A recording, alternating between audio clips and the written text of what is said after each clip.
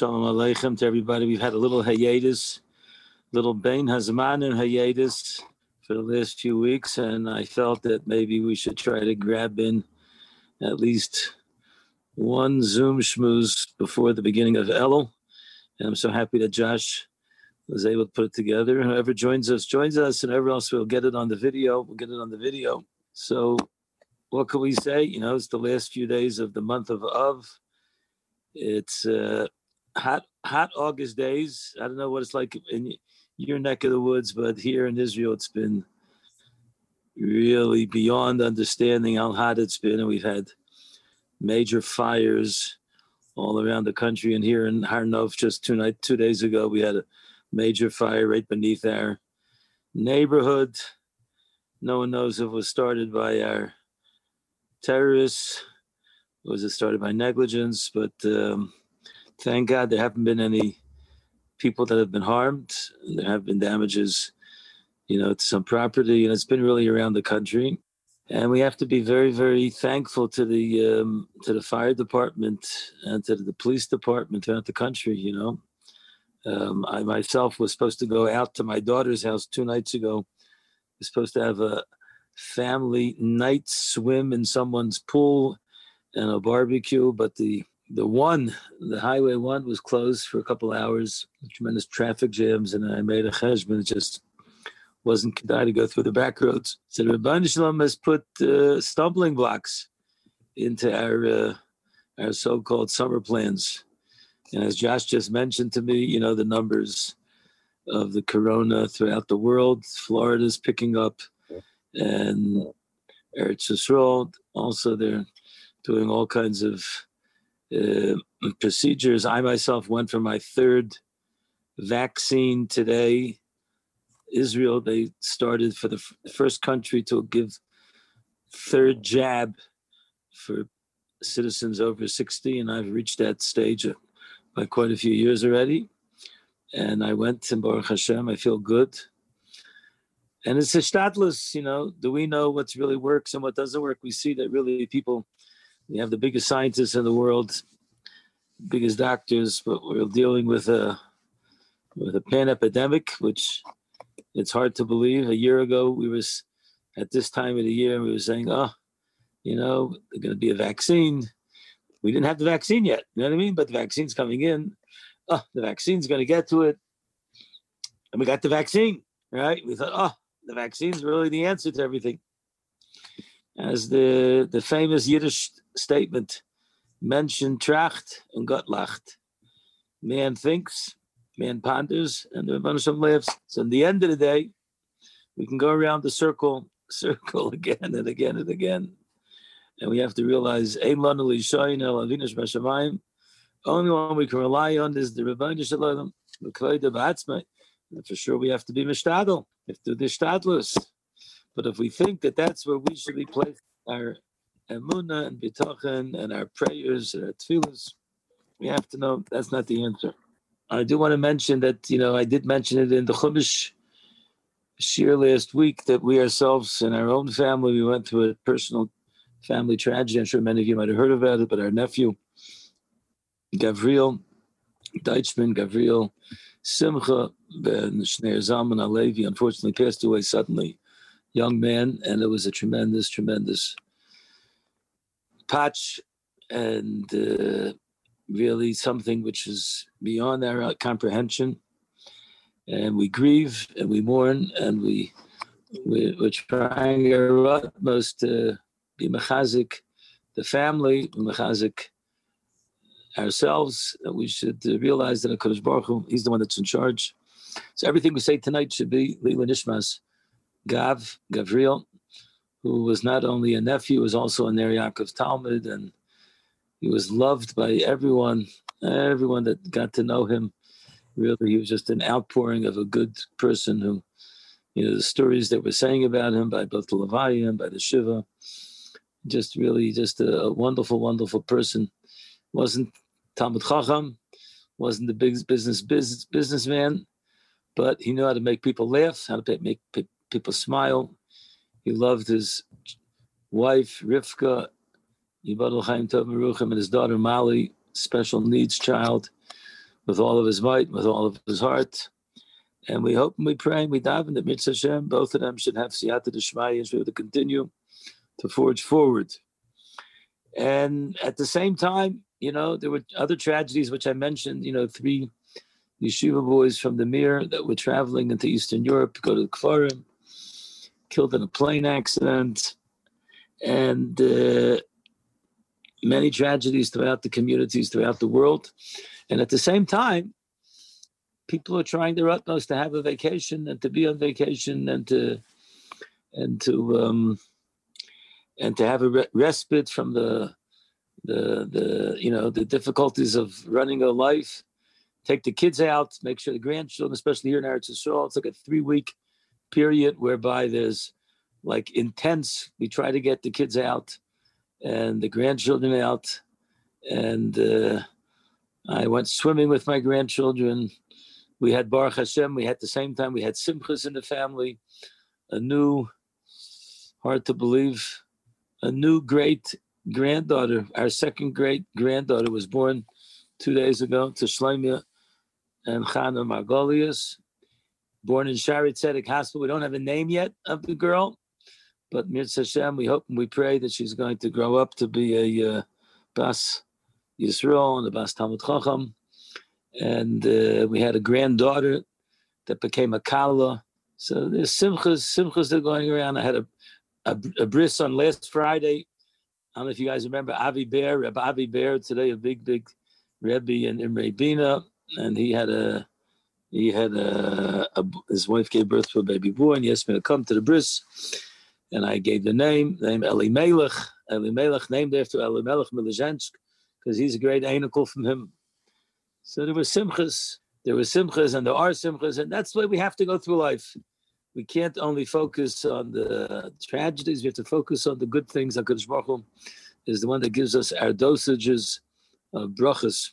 So some summer thoughts about I was at a wedding of a Ateres Yaakov boy, one of our boys who got married in the Gush the other night, and I was sitting next to a very old friend of mine by the name of Yosef Kamenetsky. Yosef Kamenetsky is a grandson of Reb Yankiv. His father was Reb Nosson Kamenetsky, who wrote the famous book, which was called, or an infamous book, which is The Making of a Gadol. None of you guys heard of that book? You guys remember The Making of a Gadol? Anyone remembers The Making of a Gadol? Got put into Chayrim a little bit by the more yeshiva crowd, because it kind of like depicted the Gedolim as being like, they had family lives. There was a lot of stuff there that people didn't necessarily think was in the highest regard. But I personally found it, even though it was a tedious book, but there were a lot of great things in it. Reb Nosson himself was a great Talmud Chacham. And his son, Reb Yosef, we were sharing stories about Reb Yaakov Zatzal. It was interesting. We were talking about how we don't realize these great Gedolim that came to America, how much they impacted on the Jewish world. Today we hear about Reb Yaakov Kamenetsky. If you haven't heard of him, one of the great leaders of the Jewish people in America, together with Reb Moshe Zatzal and Reb Aaron Zatzal. They were all mishpacha, and they were all friends. Many of them learned in Slabodka by the altar. But when Reb Yaakov came to America, it was very hard to find a job in Rabbanus. And he was given a job in Seattle, Washington. How did he get the job in Seattle, Washington? There was a Rabbi Walgalanter, related to my brother-in-law, Rabbi Jeff Walgalanter, but a great uncle of his, who was the Rav in Seattle, Washington. And his wife at that point needed to get treatment. So he told Reb Yaakov, you could take my shteller until I come back. And that way, Reb Yaakov was able to get a shteller in Seattle, Washington. He was the Rav of Shul. And Reb Yaakov was brilliant and everything else. And when Rabbi Walgalanter returned with his wife, Reb Yaakov stepped down from the position because that's what they made up. And Rav Walgalanter said that was a tremendous accolade to Reb Yaakov. Because many other Rabbanim, they would have fought the situation and said, I know you left already, I'm here, yeah. I don't remember made up that condition. Reb Yaakov was an Ish Emes. But listen to this. Reb Yaakov then was without a job. He had a wife, he had children. What's he going to do? So you heard that there was a shteller. What was the shteller? in San Francisco. San Francisco. What was the stellar in San Francisco? The stellar in San Francisco was the Balkore in the shul. I think he got paid like $4 a week. You know what I mean? He could be the Balkore in the shul. And Reb Yaakov went for the Shabbos Parshas Teruma. His grandson told me. And he leaned. And the president of the shul was a shtickle, he learned in yeshivas when he was younger, and he had high regard for Reb Yaakov. But he ended up getting sick right before Shabbos. He wasn't there for Shabbos. And the rest of the Balabatim in the shul, they were Amaratzin, they weren't learned people. They heard him being a Balkari. They didn't realize he was a great Talmid Chacham. And on Sunday, he said, listen, we don't even think we really need a Balkari. $4 a week. That's, $16 a month. We don't want to have to spend $200 a year on another person we got to feed. So they stripped him of his position. He wasn't able to get that position. So the truth is, you might have thought that was a terrible calamity. But the truth is, it ended up being the best thing in the world.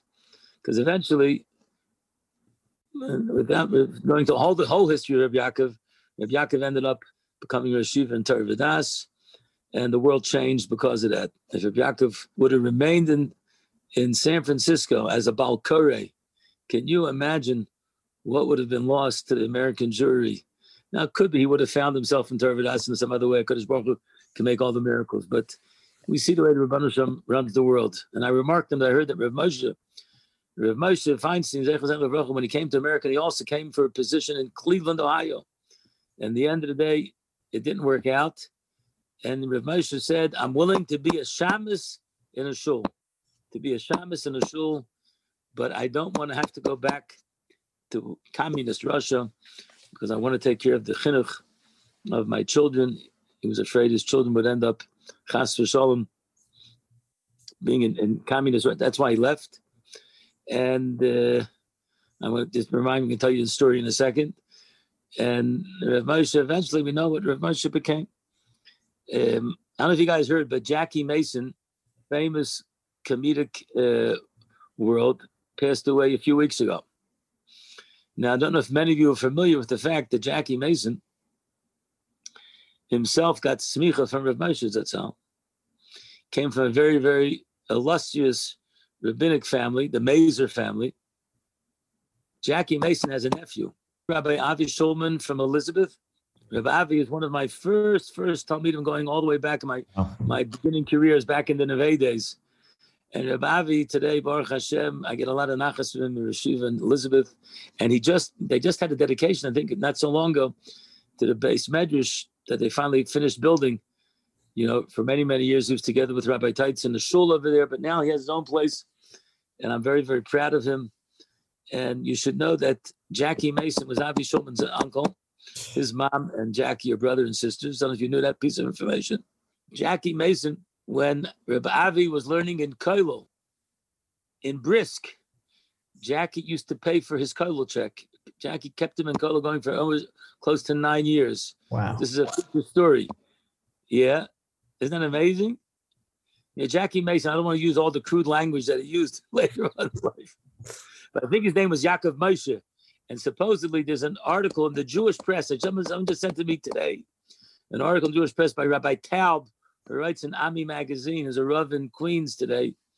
Used to be a Rav in Buffalo, New York, Rabbi Taub. And it seems, interviewed Jackie Mason not so long ago. And he got some fascinating stories. And one of the stories is Jackie had very high regard for Rav Moshe. Very high regard for Rav Moshe. He wrote that he was just a great, besides being great Talmid Chacham, he was an honor and he loved people. And he says over there in the interview that Reb David Zatzal was his very close friend. And Reb David, till the last years, would call him every few months. Reb David would get on the phone to call Jackie. Rabbi, so you can't judge a book by its cover. Jackie Mason has a schus that he supported a Kollel young man, and today is a Rosh Yeshiva. And we see Mika Amcha Yisrael Goyachad Ba'aretz. Isn't that amazing? Isn't that amazing? Just amazing. So that's a little bit some of the musings that we had. When I was up north I went away for a few days. The Rebbetzin was in America for the last few weeks. She ended up being in America. And for fortuitously, she ended up being there at the time of the Levaya and the Shiva and the family and everything else. I was up north. The thing broke out. I was ready on a vacation up north. I was in a Zimmer in Rosh Pina. And every day I would get up 6:15 to learn, daven at 7 o'clock in the local shul there in Rosh Pina, which is not considered necessarily a religious community, but they have a Dati Garin over there. And for Bein Hazmanim, the Galil is just packed. So they had minyanim 6, 7, and 8 o'clock. And you had to wear masks and shuls.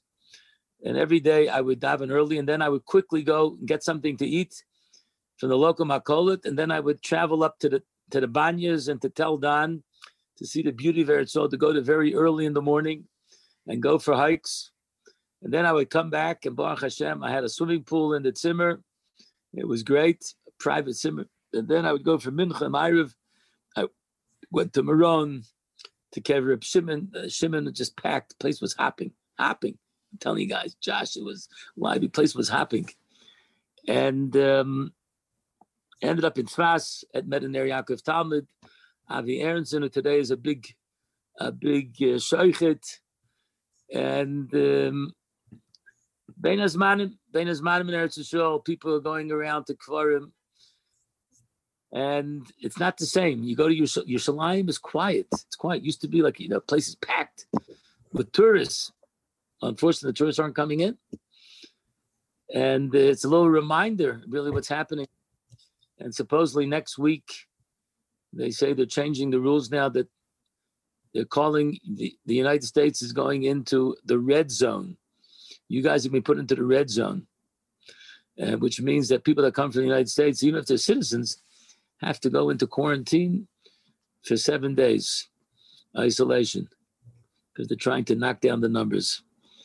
No one knows, Rabbi said, what the Rebbeinu Shem has in store. What the Rebbeinu Shem has in store. And we have nisyonis, we have tests. Gewaldige word I'm going to say over from the Chafetz Chaim.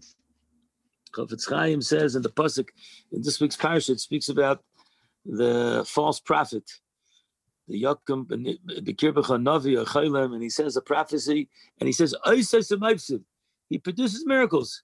All of a sudden, he takes a mountain out of the earth and he raises it up like one of these Lahabda movies, and the mountain's moving. He changes around the astrology, the stars, the moon. He can change. Rashi says, and he says, "Oh, you look at me. Look what I can do." And therefore, what should you do? Follow me, and I'm worshiping idols. You should also worship idols. So Allah is, you're not allowed to listen to him. Don't listen to him. So the Chafetz Chaim, everyone speaks about the Shaila. How could it be that HaKadosh Baruch Hu gives a koyach to a Navi or a Chaylim to do something which is so beyond nature, changing around the rules of nature? Like, what's going on around here? How could HaKadosh Baruch Hu give these koyach? The answer is, like the pasuk says, HaKadosh Baruch Hu wants to see if our emunah, if our faith is truly true. It's a nisayon. It's a test. And really, this is really the answer to almost everything in life.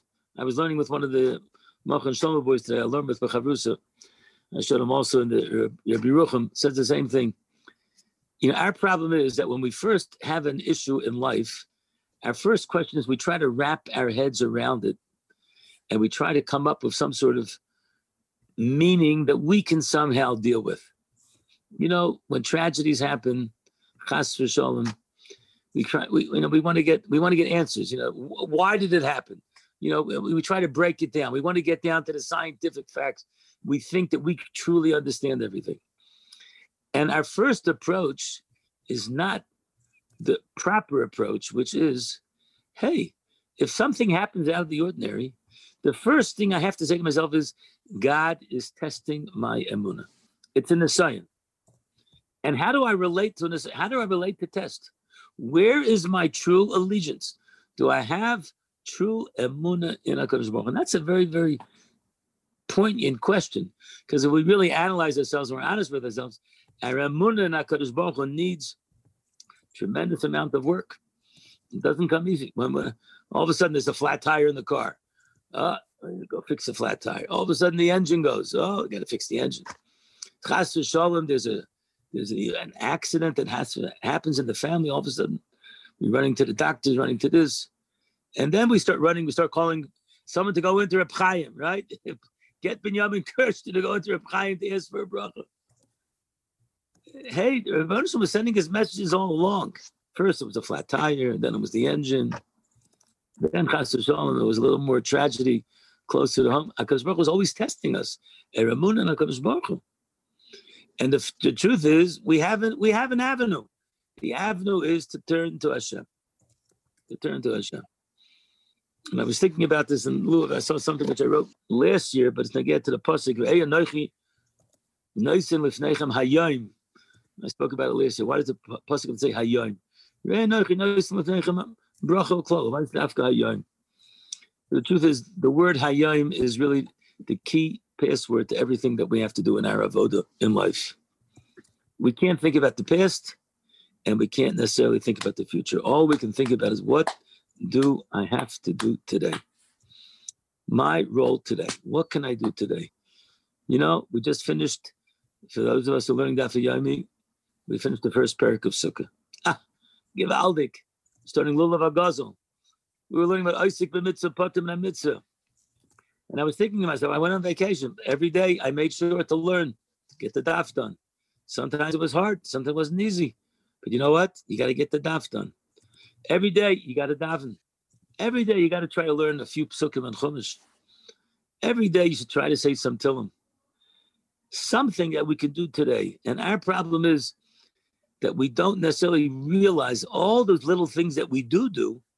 HaKadosh Baruch Hu places tremendous amount of significance. And when we do daven, we do answer amen, and we do make a bracha, the Rebbeinu Shem is so happy with us, because he says, there's no one like us. The rest of the world, what are they interested in? The Olympics. Okay? Some guy won, or some girl won, by 0.01 second over the other girl or the other guy. And everyone's going crazy over them. And all of a sudden now the news thing in the Olympics is, hey, these people are human. All of a sudden, these people have mental health issues. Yeah, they always had mental health issues. Now people are becoming open and honest about it.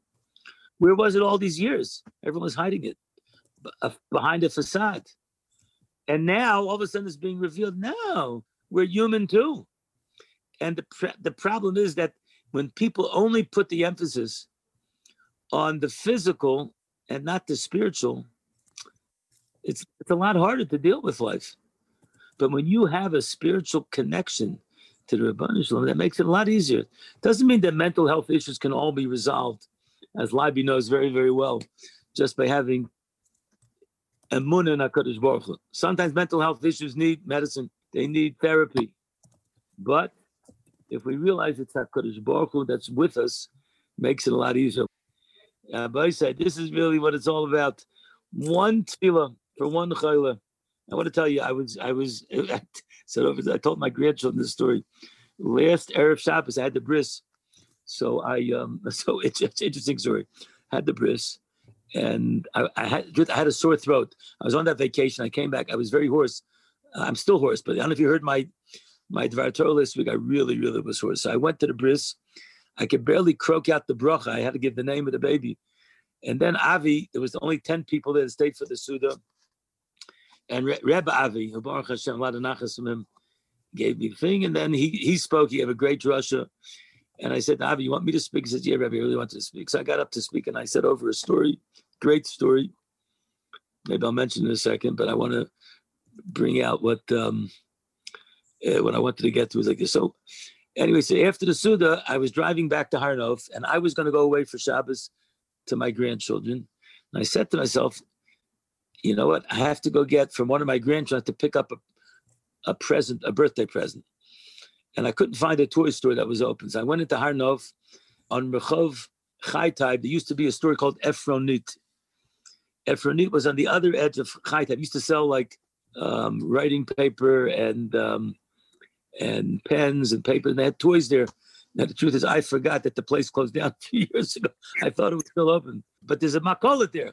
I went into makolet, So I found a few. They had like a few tchotchkes I could get for the grandson, and I got a few things. I don't know if you guys know this. The game called Chamesh Avanim. It's the big Israeli game. All the kids used to play Chamesh Avanim. It's like 5 metal cubes, and the kids play it. They lift, they throw it up, and they catch it. Like, anyway, it's an old game. And I got these presents. Then I was driving, and you got to hear this, Josh. I'm driving on Rehov Chai Taib, and all of a sudden, you know what? I really got to get something to eat because I don't have anything in the house. I said, I'll go into J2 Pizza. I'll go into Jerusalem 2 Pizza on Chai Taib, and I'll get some pizza. Now, truth, I didn't realize at the time, I'm Fleischiks. I eat Fleischiks in the morning. I didn't eat the pizza. I'll tell you what happened. And I go into J2 Pizza, and all of a sudden, Josh, you remember the owner of J2 Pizza? Do you remember him, the Sephardic guy there was a Sephardic guy, right, from Flatbush? Yeah. All of a sudden, he sees me, he says, Rabbi Liv! He did a big hug. And he's still there, and he's running the store. There's a few pizza stores. I haven't gone to J2 in many, many, many years. All of a sudden, I popped in. We started schmoozing about Ner Yaakov, and I showed him a picture of the bris. I said, this is Ner Yaakov guy. And he started telling me, he said, unbelievable thing. He said, Rabbi Liv, you should know. I said, how's your family? He said, I have grandchildren. We live here. He says, I was offered to go back. He had gone back to America. Then he had offered to have a job by one of his uncles, take over his uncle's business, like one of these guys from Deal, New Jersey. He had a big high-riser apartment building in Manhattan. He would have made $1 million a year. He would have made. But he said, you know what? I said, I don't want my kids to get caught up in the race over here. And he says, my kids are all in Israel. I already have grandchildren. Everyone's from. And we just gave each other such a big hug. So it was just a great moment just to be able to see each other. And then I drive out. And all of a sudden, as I'm driving up, remember that hill as you're driving? It's a very steep hill. All of a sudden, I see there's a lady. She's going with a buggy, and she's carrying bags, and she's like an older woman. So I just said, this lady, it was very hot. So I stopped the car. The truth, I had already gone past her because where I was, I had to turn around. I came back. I said, listen, can I? She says, no. I said, no, come. I have the car. I can just drive. She was going to the last house on Chai Taib before the forest. So I put everything inside the car, and she said, no, I'm not going to come in the car. She's a religious lady, but she's going to continue to walk. And I drove everything. And then what I did was I told it to my grandchildren, there's a little like a yeridah of steps that go down like a flight and a half into the building. Took all the things, I brought it downstairs, put it next to the elevator. And she was so thankful. So I said to myself, there's no question in my mind, this lady's a chashva lady. And the reason why I ended up getting the kugelach and the pizza store was able to help her to be able to walk. Rabbi Sai, one mitzvah, just one little mitzvah. What was it? It was no big deal. Take a lady in a car, take some packages, bring it down, be nice to another person. That's what the Rebbeinu Shalom wants to see. He only wants is simple things from us. That's really what he wants from us. And if we're just cognizant of the fact we look out for those things, then there's nothing like the Jewish people. Rabbi said there's nothing like us. Now, why is HaKadosh Baruch Hu giving us all of these different things? Corona, still continuing. We can't get rid of it. We can't get rid of it. And we think that we're going to stop it with this, with that. Rabbi say, the Rebbeinu Shalom is being menasa us. He's testing us. That's what this parasha is all about. He's being menasa us. He's testing us. What, are we still going to have the same faith with HaKadosh Baruch Hu? Or are we going to follow after the false idols? We're going to follow after the false idols. We're going to follow after the Olympics. We're going to follow after the world is crazy. The fires, the floods, the amount of people that are sick. And people are still crazy about the Olympics. I'm not telling you to stop the Olympics overnight. Okay? All I'm telling you is one thing. Got to recognize, Hayom, what are you going to do today? You're going to do a mitzvah. You're going to help another yid. You're going to continue to daven. Going to continue to be a mensch. Going to continue to say, hey, what am I here in this world for? What can I accomplish that'll make the world a really better place? That's what the Rebbeinu Shalom wants from us. Rabbi said, these are some of the thoughts that I had. Little Ben Izmanim Elul is about to start up. What can we do? Elul's going to come. Everyone, the old days used to say, when they would say on Shabbos Mavarchim Elul, the ladies were crying in the shul. They say that the fish and the rivers would be crying. You know what I mean? Today, no one's crying. No one's doing nothing. Yeah, is there a Kiddush to Shabbos? Is there some good Glenlivet to get drink about? That's what's happening. But you know what? Elul is an amazing thing. I saw this Maisa. I said it was Maisa last year. It's great Maisa. That there was a bacher that learned in a very chashuv yeshiva in Eretz Yisrael many years ago, and he learned in Panovich. And for some reason, it was going back many years ago, in the early years of Panovich, and he just didn't feel it. He didn't feel it. He wanted to leave. He didn't have any friends, and his Rosh Yeshiva, Reb Shmuel Rozovsky, found out about it, and Reb Shmuel wrote him a letter, and in the letter he wrote this. He says, "Listen, I'm not telling you what you should do or not. I just want to tell you one thing. Whenever you need something, whenever you have a question, whenever you want something, I'm always available for you. I'm always going to be here for you." That's all he said. I'm always here for you. And he says that helped that person through life. He always knew that his Rosh Yeshiva cared about him, that someone cared about him. Not only Rosh Yeshiva, sometimes not the Rosh Yeshiva, could be just a good friend. One friend that's going to, and that letter, he said that letter was a letter that kept him through life. So I said over a tremendous insight. The Rebbeinu, what's Elul? Elul is a letter from Hashem. Hashem is sending us a letter. And he said, I'm always with you. I'm always with you. No matter where you are, no matter what's going on, no matter when life is tough, no matter what this service, I'm here for you. I'm with you. I'm telling you right now, Rabbi said, the Rebbeinu was watching over us. As difficult as life is, with all the tragedies of life, with all the travesties of life, with all the craziness, you see the world, you see the way politicians, the way they really are immoral beings. You see the way Lahavdil Elef Alfi Avdalis, Reb Yaakov Kamenetsky, Reb Moshe Feinstein, Yibal Chaim Tov Maruch, Reb Chaim Kanievsky. There's a picture today in the paper. Chaim, he's in his 90s. He learns Torah Yom V'Layla. They had a gathering in the largest stadium in Tel Aviv, which is usually for the Maccabi Tel Aviv, and they had 10,000 Yiddish kinder who finished learning, I think, Para and Bechairus, like difficult Mishnayos Mesechtas that most adults haven't finished. And Reb Chaim went to give kavod, to give honor to these people, and to give impetus that this is really what's important. Rabbi said, when we have such people, so we have to say, hey, I can't necessarily be like Reb Chaim, but at least I can take a lesson from Reb Chaim, a little slice of life. That's what the month of Elul is. Anila doidi v'doidi. So I want to give a bracha to everybody, wishing everybody, number one, a great Shabbos Mevorchim, Shabbos Parshas Re'eh, and we should realize that Kadosh Baruch Hu loves us, Kadosh Baruch Hu is with us. The summer's ending, Elul's coming, and you should know one thing. Kadosh Baruch Hu is the greatest, and we are the greatest nation, and he gave us the greatest present, which is the Torah. Wishing everyone Hatzlacha v'chol Tuv.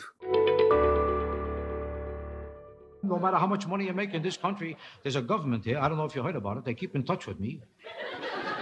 I don't know why. Sometimes I think they depend on me for a living. I told them, don't bother me. I need you, I'll call you. It takes a lot of knives to follow me around wherever I go to ask for money. How does it look? It's enough already. They have a lot of knives. I say that publicly. Don't get nervous. It's not that I don't love my country. In my country, I would give my life. But my money. Let's be honest about it. When I was starving, you think they sent me money? For years, I was starving. Didn't even send me a card. How do I feel? You don't know. Maybe I need a couple of dollars. Couldn't care less. As soon as they found out I'm making money, they became a partner. I won't hate me if they asked me once. A country could be in trouble once. This is the third year in a row. I told them, I gave already. Yes, somebody else. Sooner or later, you got to learn to stand on your own 2 feet. I told them. I said, what are you going to do when I'm gone? You're going to close up the country? This country in the history of the world, they should come to me for help. How does it look? You know what the budget in this country was last year, mister? The budget last year was $187 billion. You know what I gave them? $12. Now, do you think without my $12 they couldn't get along? I told them, first spend $187 billion. Then if you're $12 short, I'll help you out.